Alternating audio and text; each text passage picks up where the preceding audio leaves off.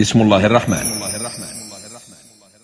رحمن يا رحمن ساعدني يا رحمن اشرح صدري قرآن املأ قلبي قرآن واسق حياتي قرآن. رحمن رحمن ساعدني يا رحمن اشرح صدري قرآن املأ قلبي قرآن واسق حياتي قرآن.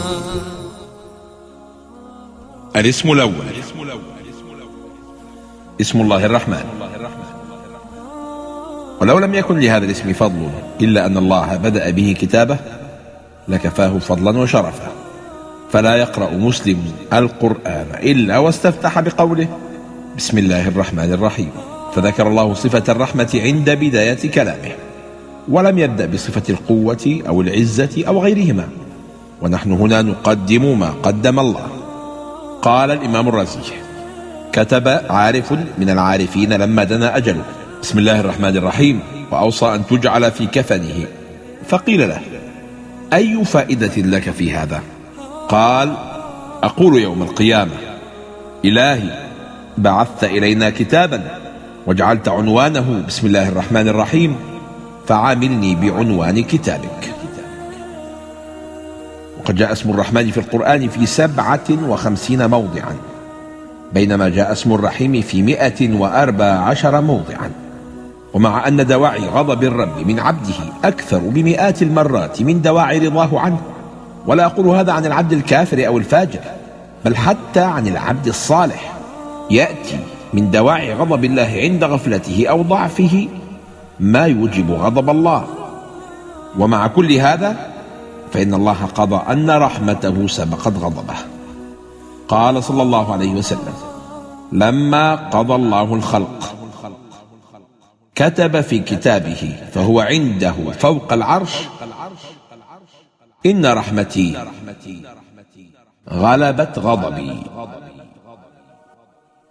قال ابن القيم في الحكمة من سبق رحمة الله لغضبه: ورحمته سابقة على غضبه غالبة له، فإنه سبحانه لا يكون إلا رحيما، ورحمته من لوازم ذاته، فيستحيل أن يكون على خلاف ذلك.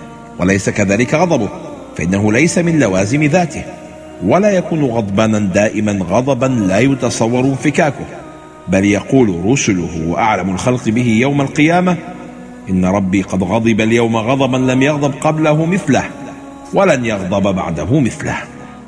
ورحمته وسعت كل شيء، وغضبه لم يسع كل شيء، وهو سبحانه كتب على نفسه الرحمة ولم يكتب على نفسه الغضب، ووسع كل شيء رحمة وعلما ولم يسع كل شيء غضبا وانتقاما.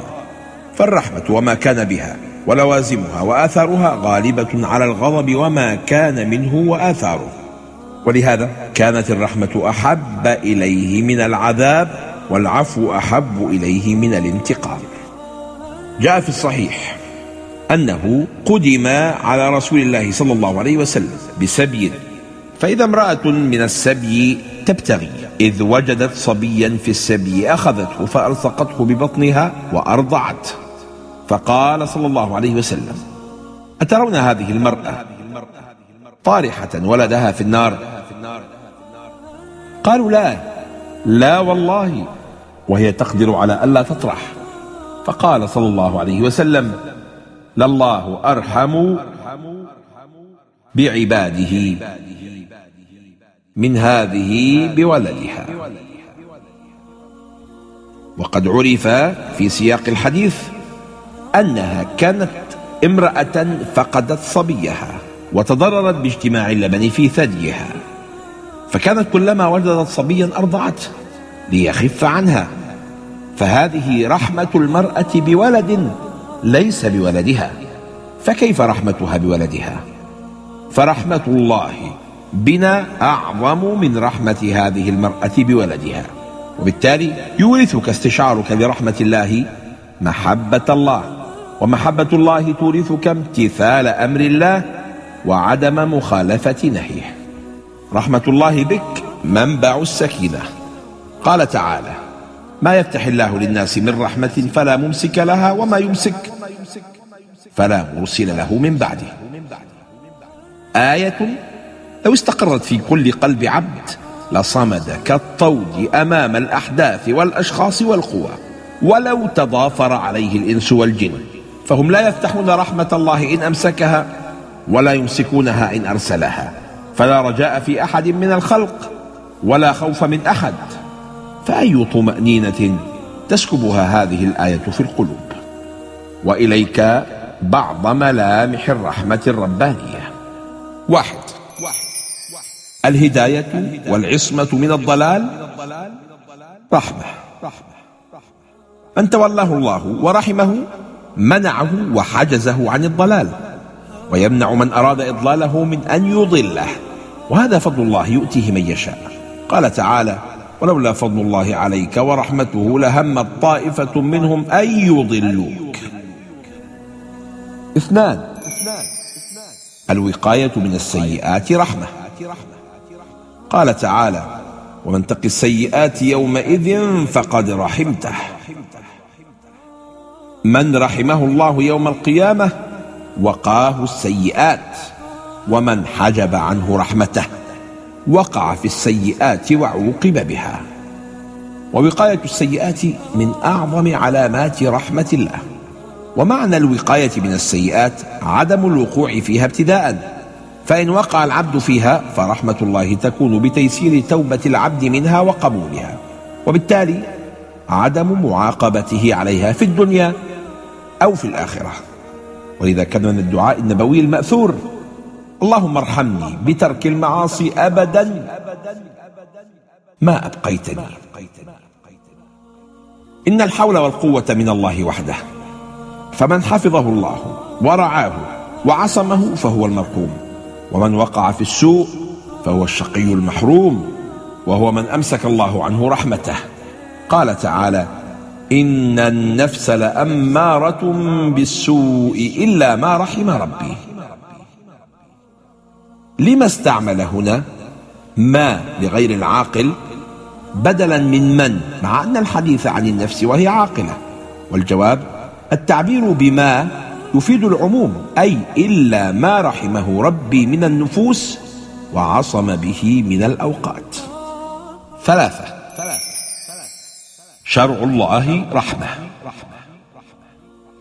قال رسول الله صلى الله عليه وسلم: حد يعمل به في الأرض خير لأهل الأرض من أن يمطروا 40 صباحا.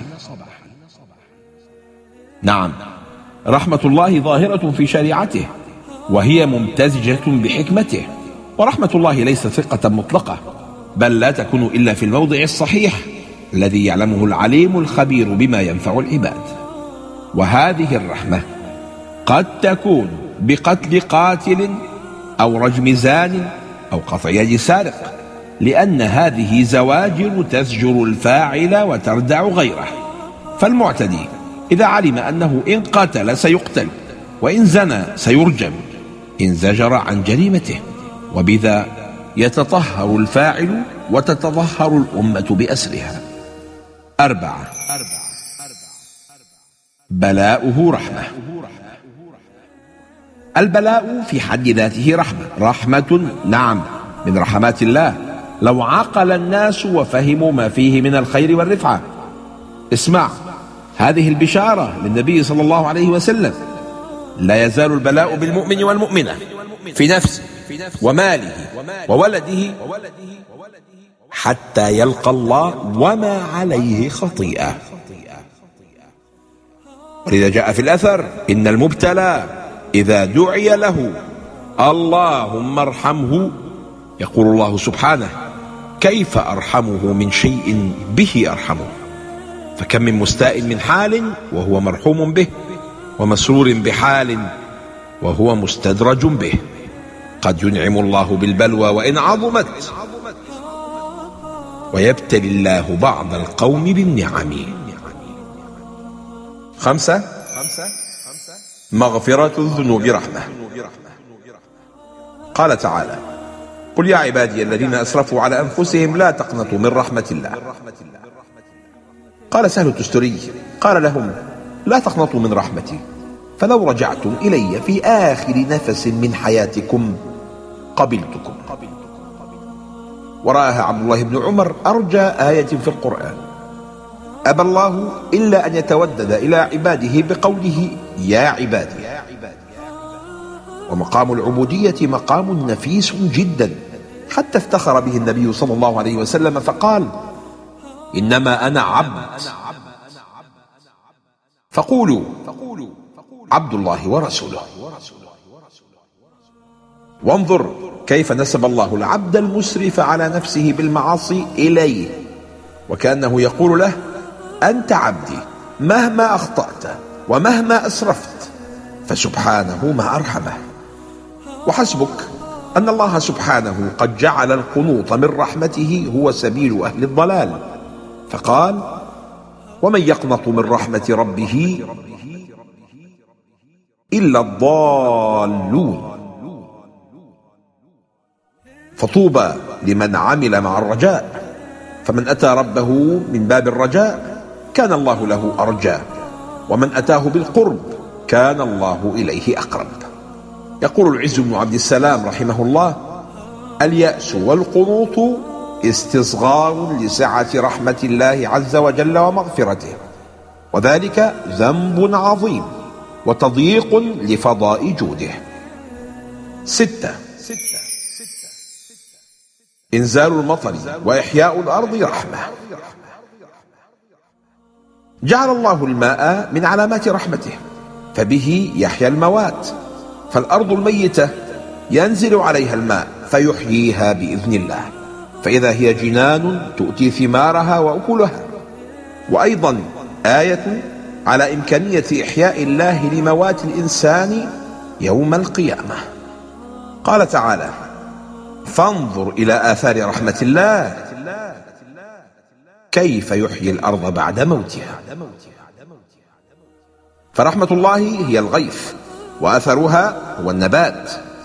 ولو انقطع المطر لحدثت المجاعات الناتجة عن نقص المياه، ولاندلعت الحرائق الهائلة نتيجة ارتفاع درجات الحرارة المرافقة لانقطاع المطر، ولزادت العواصف الترابية نتيجة لما تسبب به قلة المطر من جفاف وتصحر وتعرية، ولتدهور الغطاء النباتي الطبيعي وتراجع قطاع الزراعة.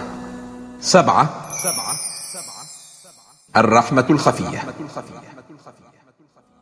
يقول الدكتور مصطفى مسلم في كتابه مباحث في إعجاز القرآن: وهذه الشمس تبلغ حرارة سطحها 6000 درجة مئوية، وحرارة جوفها تبلغ 20 مليون درجة مئوية، وألسنة اللهب ترتفع عن سطحها إلى نصف مليون كيلومتر، وهي تبتعد عن الأرض قريبا من 93 مليون ميل، ولا يصل إلى الأرض من حرارتها إلا شيء قليل لا يتجاوز جزءا من مليون جزء من حرارتها، وهذا القدر الملائم لحياة البشر. ولو كانت أقرب إلى الأرض بقليل لاحترقت الأرض وانصهرت، أو استحالت بخارا يتصاعد إلى الفضاء، ولو كانت أبعد من ذلك لأصاب التجمد ما على سطح الأرض. فمن الذي برحمته جعلها كذلك؟ والقمر كذلك في حجمه وبعده عن الأرض من أظهر ما يدل على رحمة الله، فلو كان أكبر من ذلك بقليل أو أقرب كان المد الذي يحدث في البحار كافيا لغمر الأرض بطوفان يعم كل ما عليها. 8. رحمات يوم القيامة. قال رسول الله صلى الله عليه وسلم: جعل الله الرحمة 100 جزء، فأمسك عنده 99 جزءا، وأنزل في الأرض جزءا واحدا، فمن ذلك الجزء تتراحم الخلق حتى ترفع الفرس حافرها عن ولدها خشية أن تصيبه. قال المناوي: القصد بذكره ضرب المثل لنا لنعرف به التفاوت بين القسطين في الدارين، لا التقسيم والتجزئة، فإن رحمته غير متناهية، وحصرها في 100 جزء على سبيل التمثيل وتسهيلا للفهم وتقليلا لما عند الخلق وتكثيرا لما عند الله سبحانه وتعالى. ولذا كان من جميل رجاء أبي أيوب السختياني وحسن ظنه بربه أن قال: إن رحمة واحدة قسمها سبحانه في دار الدنيا وأصابني منها الإسلام، إني لأرجو من 99 رحمة ما هو أكثر من ذلك. وأما مناسبة هذا العدد الخاص 100 فقال ابن أبي جمرة: ثبت أن نار الآخرة تفضل نار الدنيا ب69 جزءا، فإذا قوبل كل جزء برحمة زادت الرحمات 30 جزءا، فالرحمة في الآخرة أكثر من النقمة فيها. ويؤيده قوله تعالى في الحديث القدسي: غلبت رحمتي غضبي. وما أروع تأمل الإمام الزركشي في كتاب الله حين قال: أذهلني يوما قوله تعالى: ويوم تشقق السماء بالغمام ونزل الملائكة تنزيلا، الملك يومئذ الحق للرحمن. فقلت: يا لطيف، علمت أن قلوب أوليائك الذين تتراءى لهم تلك الأهوال لا تتمالك، فلطفت بهم فأضفت الملك إلى أعم اسم في الرحمة فقلت الرحمن، ولو كان بدله اسما آخر كالعزيز والجبار لتفطرت القلوب. الكاذب حين يرجو رحمة الله. قال أبو عمرو بن العلاء: بلغني أن الفرزدق جلس إلى قوم يتذكرون رحمة الله، فكان أوسعهم في الرجاء صدرا، فقيل له: لم تقذف المحصنات إذن؟ فقال: لو أذنبت إلى ولدي ما أذنبته إلى ربي عز وجل، أتراهما كان يطيبان نفسا أن يقذفاني في تنور أي في فرن مملوء جمرا؟ قالوا: لا، إنما كان يرحمانك. قال: فإني أوثق برحمة ربي منهما. قال ابن الجوزي فيما قال ردا عليه: وهذا هو الجهل المحض، لأن رحمة الله عز وجل ليست برقة طبع، ولو كانت كذلك لما ذبح عصفورا ولا أميت ميت ولا أدخل أحد إلى جهنم.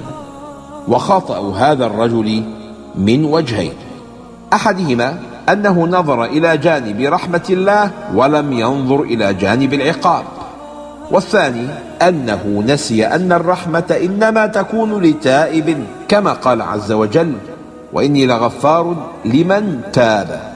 وقال: ورحمتي وسعت كل شيء فسيكتبها للذين يتقون. وهذا التلبيس هو الذي أهلك عامة العوام.